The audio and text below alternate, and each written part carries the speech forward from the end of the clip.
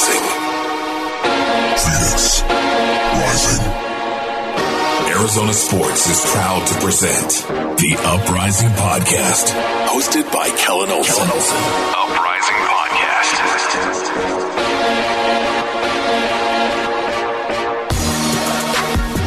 Hello there, and welcome to another episode of the Uprising Podcast. I am Kellen Olson, always joined by Jake Anderson.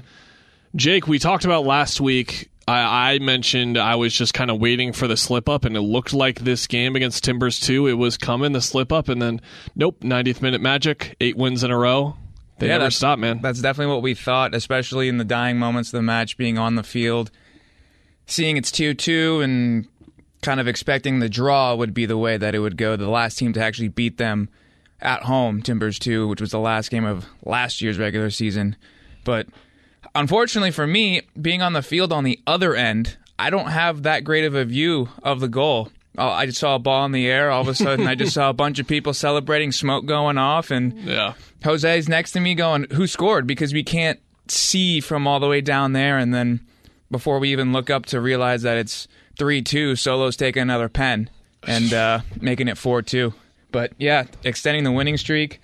They're 2 away from tying Cincinnati's of 10 from last year and 3 from breaking it, but there's still a long way to go, and it's a great way to go into a bye. Yeah, I watched the game today. We're recording this on Tuesday afternoon, Tuesday night. I watched the game today. I wasn't able to see it live. I was able to just see, though, that they got a 90th minute winner, and I just saw the way it happened where they had 2 straight goals scored against them. It was 2-1. I was like, okay, they're finally going to at least draw or something. But nope, we didn't get there. The game as a whole was really fascinating to watch back, knowing the result, knowing that a 90th minute winner was coming, and then another 2 goals were coming in the 90th minute, essentially, because, man, we have talked about for weeks how important it has been for them to get an early lead and go from there. They had their chances. I counted 3 premium chances that they just should have scored, and then I counted 1 sort of half chance. There was the Adam John header that went off the post. It was a really deep, very early on. Yeah, it was a really deep header, but there was the John header, which was kind of like a half chance. He almost buried. Calistri had 2 of them. Calistri had the ball a couple feet behind the penalty spot, but a one-on-one with the keeper, he puts it wide. Calistri had the header, I believe, off Dumbuya's cross. That went right at the keeper, diving header, and then Solomon Asante had the best chance of the 4. And I mean, that one was I was blinking. How did it not go in? It was one of those. It was just hit right at the keeper. The keeper gave up, it looked like. The commentators on the game did very well to state that he was not covering near post for some reason. And I think that Adam John was making a run that the ball missed. It was supposed to go to Asante anyway, I believe. But Adam John was near it, so I think he thought he just made a guess. And maybe he didn't know Asante was there or whatever. But either way, Solo hits it. That's a good finish if the keeper's 5 feet to the left, like he honestly should be, and then he wasn't. And it was kind of stunning to see, but lo and behold, it didn't really matter because they get the first goal of the game anyway. Mm-hmm. And on the penalty, I believe it was who drew it? It was Dumbuya. I believe Dumbuya got fouled. Yeah, so he draws the penalty. That was off great movement, and that's some of the best I've seen them play in a 30-minute stretch, and that's saying something. Mm-hmm. They were dominating. Timbers didn't even have a real chance at all defensively. It was there as well. They score, and then it feels like all is going well, but then just to keep bringing up things we've mentioned in the past, last week there was a goal that their opponents scored where we were just like, that just happens sometimes. Timbers 2 got just 2 of those goals. The first one was a deflection, lands here, goal, and then I believe the second one was Mala, I believe, just fell down, slipped or whatever on his man. Cochran steps up and makes the play. He blocks the shot. Yeah, it bounces right to the dude next to him, and it goes in, and you're just like, okay. I mean, that's just going to happen sometimes. Yeah, to go back to the Solo missed attempt or saved attempt, that one, you would expect the keeper to come just diving across face, and you're taught from a young age, always put it, especially for headers, but with his feet in this instance, put it back where it came from, put it back across the face. That way it's going to be accurate, you'll have power on it, yada yada. But for the goals that they allowed, the first one I would call, a sloppy or a cheap goal, really. I think Zach Lubin does a great job staying off of his line and being a sweeper keeper in that moment, but I think that he got caught in 2 minds of whether he wanted to head it out, if he wanted to just clear it out. He took it on his chest to try to keep the ball for Rising, and when you have that quick uncertainty in a decision like that, you end up not making a decision at all, and it falls right to the to the attacker of Portland. He tried to get back, and again, they actually did get a block on the shots, but it just found a way to get past them. So when they went down 2-1, it felt like the beginning of the season where they were attacking. Like you said, Joey Calistri, how I thought had a tremendous game. He was awesome. If I was able to speak to him after the game, I can guarantee you he would have said I should have finished at least one of those chances. And it was kind of like, oh boy, this might be the game where they just don't finish and it might end up 2-2 or something like that. And thankfully for Rising, they were able to get it at the very end. You get to play all 97 minutes. It just happens, just like the thermostat having the... you carried the podcast there for 90 seconds because I had to go over to the thermostat because it is so hot in here. I don't know who was in here before. What did they do in the gray studio here at the Arizona Sports KTR offices? I don't know what they were doing. I do know what Amadou Dia was doing on the left. My goodness, the best individual goal of the season so far in terms of just made a couple guys miss and then just a beautiful nutmeg of the keeper. 2-2. We see, I think every fullback has scored one of those goals before. We've seen fullbacks score those goals where they fake the cross, cut inside with a big touch, and then maybe they shoot sort of the finesse shot, bend it into the far corner, or they cut inside, and he cut inside, made that guy miss too. Nutmeg's the keeper, the best goal of the season from that perspective of just making guys miss and making a full run. And he has been... We talk about all the guys on the team and how they're playing. He has been maybe one of the most consistent guys on the team all year. Oh, absolutely. In my opinion, Dia's been fantastic. And of course, in a game where he scores 2 goals, I'm going to say that. But he's deserving of praise, just like pretty much everyone in the 11. But we should give him props, especially from this game where he scored 2 goals, but also defensively, making runs consistently. He's been all over the place. Yeah, T2, and I tweeted it out during the game, were staying very, very compact in their back four. So you had the wings open all night. That's how most of the goals, the non-penalty goals, even the penalty goals happened. Doumbouya drew it. You had the overlapping runs from Dia and Doumbouya on both sides. And for Dia, he actually is the first Rising defender in history to score a brace, which I thought was very surprising. But at the same time, it's how often do defenders get usually there's goals. That weird game where one has like 2 on a corner, or there was like a free kick and he got the deflection or whatever, and then there's 2. Yeah, that's weird though, huh? Really? Yeah, I did not know that. High scoring team too in the past, so it's strange. But one thing I loved, if you read any of the quotes or saw any of the tweets after the game, not only Rick Schantz but the whole team, they give him crap about missing chances and whatnot. So when I asked him about it, the way he responded, he goes, man, the whole team's been giving me, I'll say ish. I know this is a PG-rated program. But, yeah, I mean, for him to be able to score a goal like that, which was, the equalizer, and then his goal at the very end to give the win streak another extension, it was just an overall great start-to-finish performance to see that the team never gave up. And it was kind of push and shove from there, I think, until the 90th. There wasn't really a breakthrough for either team, really. Yeah, he scored in the 62nd, I believe, to equalize. Yeah. And there were a couple chances, but it wasn't... The first half, they could have ended the game, yes, theoretically. And usually that's the way the game works. You're not able to maintain that again for another 30-minute stretch, and that was the case in the 90th. I mean, shots were 27-10, I believe. On target, it was 11-2 Rising, and then possession was 60-40. But it just seemed like it wasn't going to happen, and then you get Solomon Asante on the ball, out wide with space with 4 or 5 guys in the box. He's going to find the right guy every single time. This time it was Dia. He scores. Everyone's kind of in shock because I think everyone it's a strange mindset to have winning this many games in a row, and that you just kind of expect like, oh, okay, the luck has run out, but the run has ended. It's been good while it lasts. I remember the Warriors teams when they went on those crazy runs in season. I think they had a game in Utah that went down to like the end of the fourth quarter almost, and Utah was up like 8 with a minute 10 left or whatever, and everyone was just like, okay, it's over. And then, nope, the Warriors do Warriors things, force the game to OT. They win in OT, and the run continues. And this was a similar thing where you're just kind of thinking, oh, okay. It was good. It was great, but here's the draw, and undefeated still, like on this run still. Let's move on to the next game. Nope. Well, no, I have my pad that I write my questions down, and I was literally finishing the 22 points out of 24, like you guys are still in first, blah, blah, blah, and then it happens like, okay, scratch that.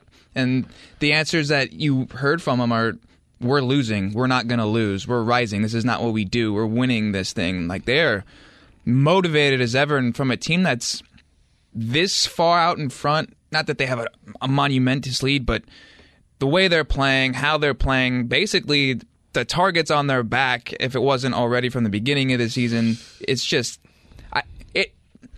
it's hard to motivate a team when they're not struggling. Yeah. And I think that's what I'm getting at. And the fact that a team is continuing to play so well and to the last minute, as we saw, is, I'm not going to lie, it is hot in here. Dude, what did this guy do? I turned on the air and it still isn't helping. The sun's right in us right now. But yeah, I'm sorry.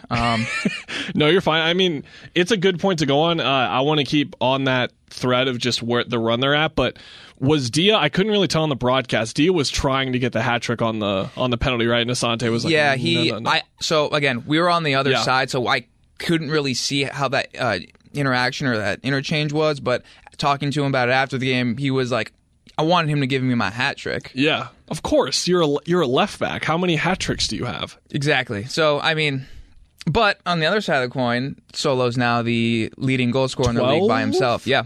Yeah. Leads the league in goals and assists, hands down. Okay, if we had to, I feel like you definitely have enough of a knowledge base of the team to kind of do this. I feel like I do now too. The thing I want to talk about is they've won 8 straight games, and they have won all 8 of them without Jason Johnson. They have won, how many of them now? 3 without Junior Flemings and Kevon Lambert? 4? It's been at least 3, I want to say. Yeah, so I'm just thinking Kevon Lambert missed one more game than Junior Flemings because Junior Flemings played in that, I believe it was a $1 beer night game before he left because he was not at the friendly with the United States. Yeah. So, well, yeah, it's like 4 or 5 games total between the two. The point I was going to get to is if you had to rank the top, I don't know how high I want to go, 6, 8, 9, 10 players on the club, I think all 3 of those guys are in there. I think Junior is one of the 3 or 4 best players they have. I think he has 8 goals. Kevon Lambert is one of the 6 or 7, and then I think that Jason Johnson is one of the best 8 or 9. So I'll say like top 8 players. I think 3 of them have been missing for this run, and they're not missing a beat, man. It's not even like one of those they're struggling and they're showing such great resiliency with it. No, they're just kicking the crap out of these teams still. It's remarkable, and I mean I think it would be a different story if they were without Asante. I think he's their best player. I think he's their most important player. Sometimes the best player on the team is the most important player, and that happens way more in soccer than it does in any other sport, in my opinion, just because of someone who commands the team in the midfield, for example, might be like the 3rd or 4th best player on the team, but he's the cog or he's the defensive leader or the center back, for example. Like I think AJ Cochran on a lot of teams would be their best player, especially on this team, but not necessarily. I think that, or their most important player, I mean. But Asante, Adam John, maybe with the run that he's been on. But man, it's still really impressive. Junior Flemings has been my favorite player to watch on the team outside of Asante. And then I think Lambert has been the most consistent of the midfielders. I think that he was the best midfielder at the start of the season. And Jason Johnson, we've talked about a ton. I just can't really. It's hard to believe and hard to describe how easy they're making this seem, given the shortcomings and setbacks that they've had. Yeah, in the 8 games, they're outscoring them 30-6. So that the 3-goal win's still alive. It's 3.75 to 0.75 average. That's insane. But thinking about each player, and as you talk about each position in each line, it's just. I asked Shantz, about Junior and Lambert coming back, and he said they're going to have to earn their spot back, and rightfully so. They have like 16 or 17 guys who can start. And it's like, okay, yes, I want to start Junior. I want to start Kevon Lambert. Who we taking out? Because Bakera's got to stay in there. I want Aguinaga to stay in there. So it's like, okay, we take out James Musa. He's not doing anything to make me say let's take him out. He's playing phenomenal. They Musa, all are. to me, with having no prior knowledge of the team prior to this season, Musa was the guy when he was playing. I was like, where has this guy been? He's been tremendous, and I'm not saying that he's the guy that absolutely has to stay in if Lambert's going to play, but I'm just saying he brought a clear dynamic that other guys didn't, and he's been pretty good at it too. So I think it's a really good point. Yeah, and Colin Fernandez is back. Yeah. He's been back, we should say. But the having the depth of him there, there's really... Wheeler Aminu looks like a guy that deserves a nod sometime soon. I mean, it's only been in like 10, 20-minute stretches, but he looks more confident every time we see him. Yeah, and again, I was very surprised the fact that Chance put out the same starting 11 other than a Cochran injury and a Farrell red card, changing that. But eventually these guys are going to have to get some rest. You can't be playing that many games that much throughout the course of the season. But I don't know, because every time someone comes in for somebody else, it's as if they weren't missed. I don't want to say it like that. I mean, you even said it's not like they're just going willy-nilly with that, but they're not missing a beat. They're stepping in stride. It's almost like the system that they play. Everyone is bought in. Everyone understands what their role is and what they're supposed to do, and they're executing it beautifully. Beautifully. The only non-like for like change I think that this team has is Adam John. If he doesn't play, I don't think there's anyone on this team that is his type of player. Ben Spencer would probably be the guy to start, but I don't think Ben Spencer is the same type of player as Adam John. Adam John's a stronger, more back to goal. He's better passing, definitely with his feet, in my opinion. And maybe that's just because we haven't seen Ben Spencer that much, but at the same time, if we haven't seen him do it, we can't expect to see him to do it. Yeah, I mean, there are just times where his quality shines through, and it's in the build-up most of the time, actually, as it turns out. The finishes are obvious and everything, but in the build-up and just the pass before the pass, he's making those consistently, and I think that he's in that discussion for sure, and he has 9 goals. My biggest surprise, considering he wasn't on the club last season, so we didn't have any reference points really go off of besides his MLS experience. We have an interesting week coming up. I'm actually leaving for Vegas. I'll be there covering the NBA Summer League for about a week and a half, and it's good timing because Rising are off. But we still do have... they're off Saturday, I believe. Their next match is the 13th at RGV. Exactly. So if we do podcast next week, we'll be back to preview that. We'll talk some Gold Cup. We'll talk some Women's World Cup. We're recording this Tuesday night, like I said. So this will go up Thursday morning. So by then, you guys will have known if Jamaica or the United States has won. Junior Fleming's got the nod in their 1-0 win over Panama. Will we see him against the United States? That'll be exciting to potentially see. Women's World Cup final coming up as well. We can talk about that if we are back, if not 2 weeks, and then we'll talk about it then and talk about hopefully 9 in a row. Are they going to get to double digits? My gosh. I mean, I'm not going to shoot anything down at this point. There's no reason why they can't other than, I don't know, just history, statistics, chance, I don't know. Yeah. You can't be perfect forever. That's the only thing we know. Or can they be? Or can you? Yeah. We'll find out, and we'll be here to talk about it if they are perfect. That feels like a really hard jinx now. It's just like, if there was any chance of it happening, I just ruined it. I'm sorry, everyone. It was not me this time. The black hat wasn't me. It was Kellen. All right, everyone. We'll see you next time. Peace.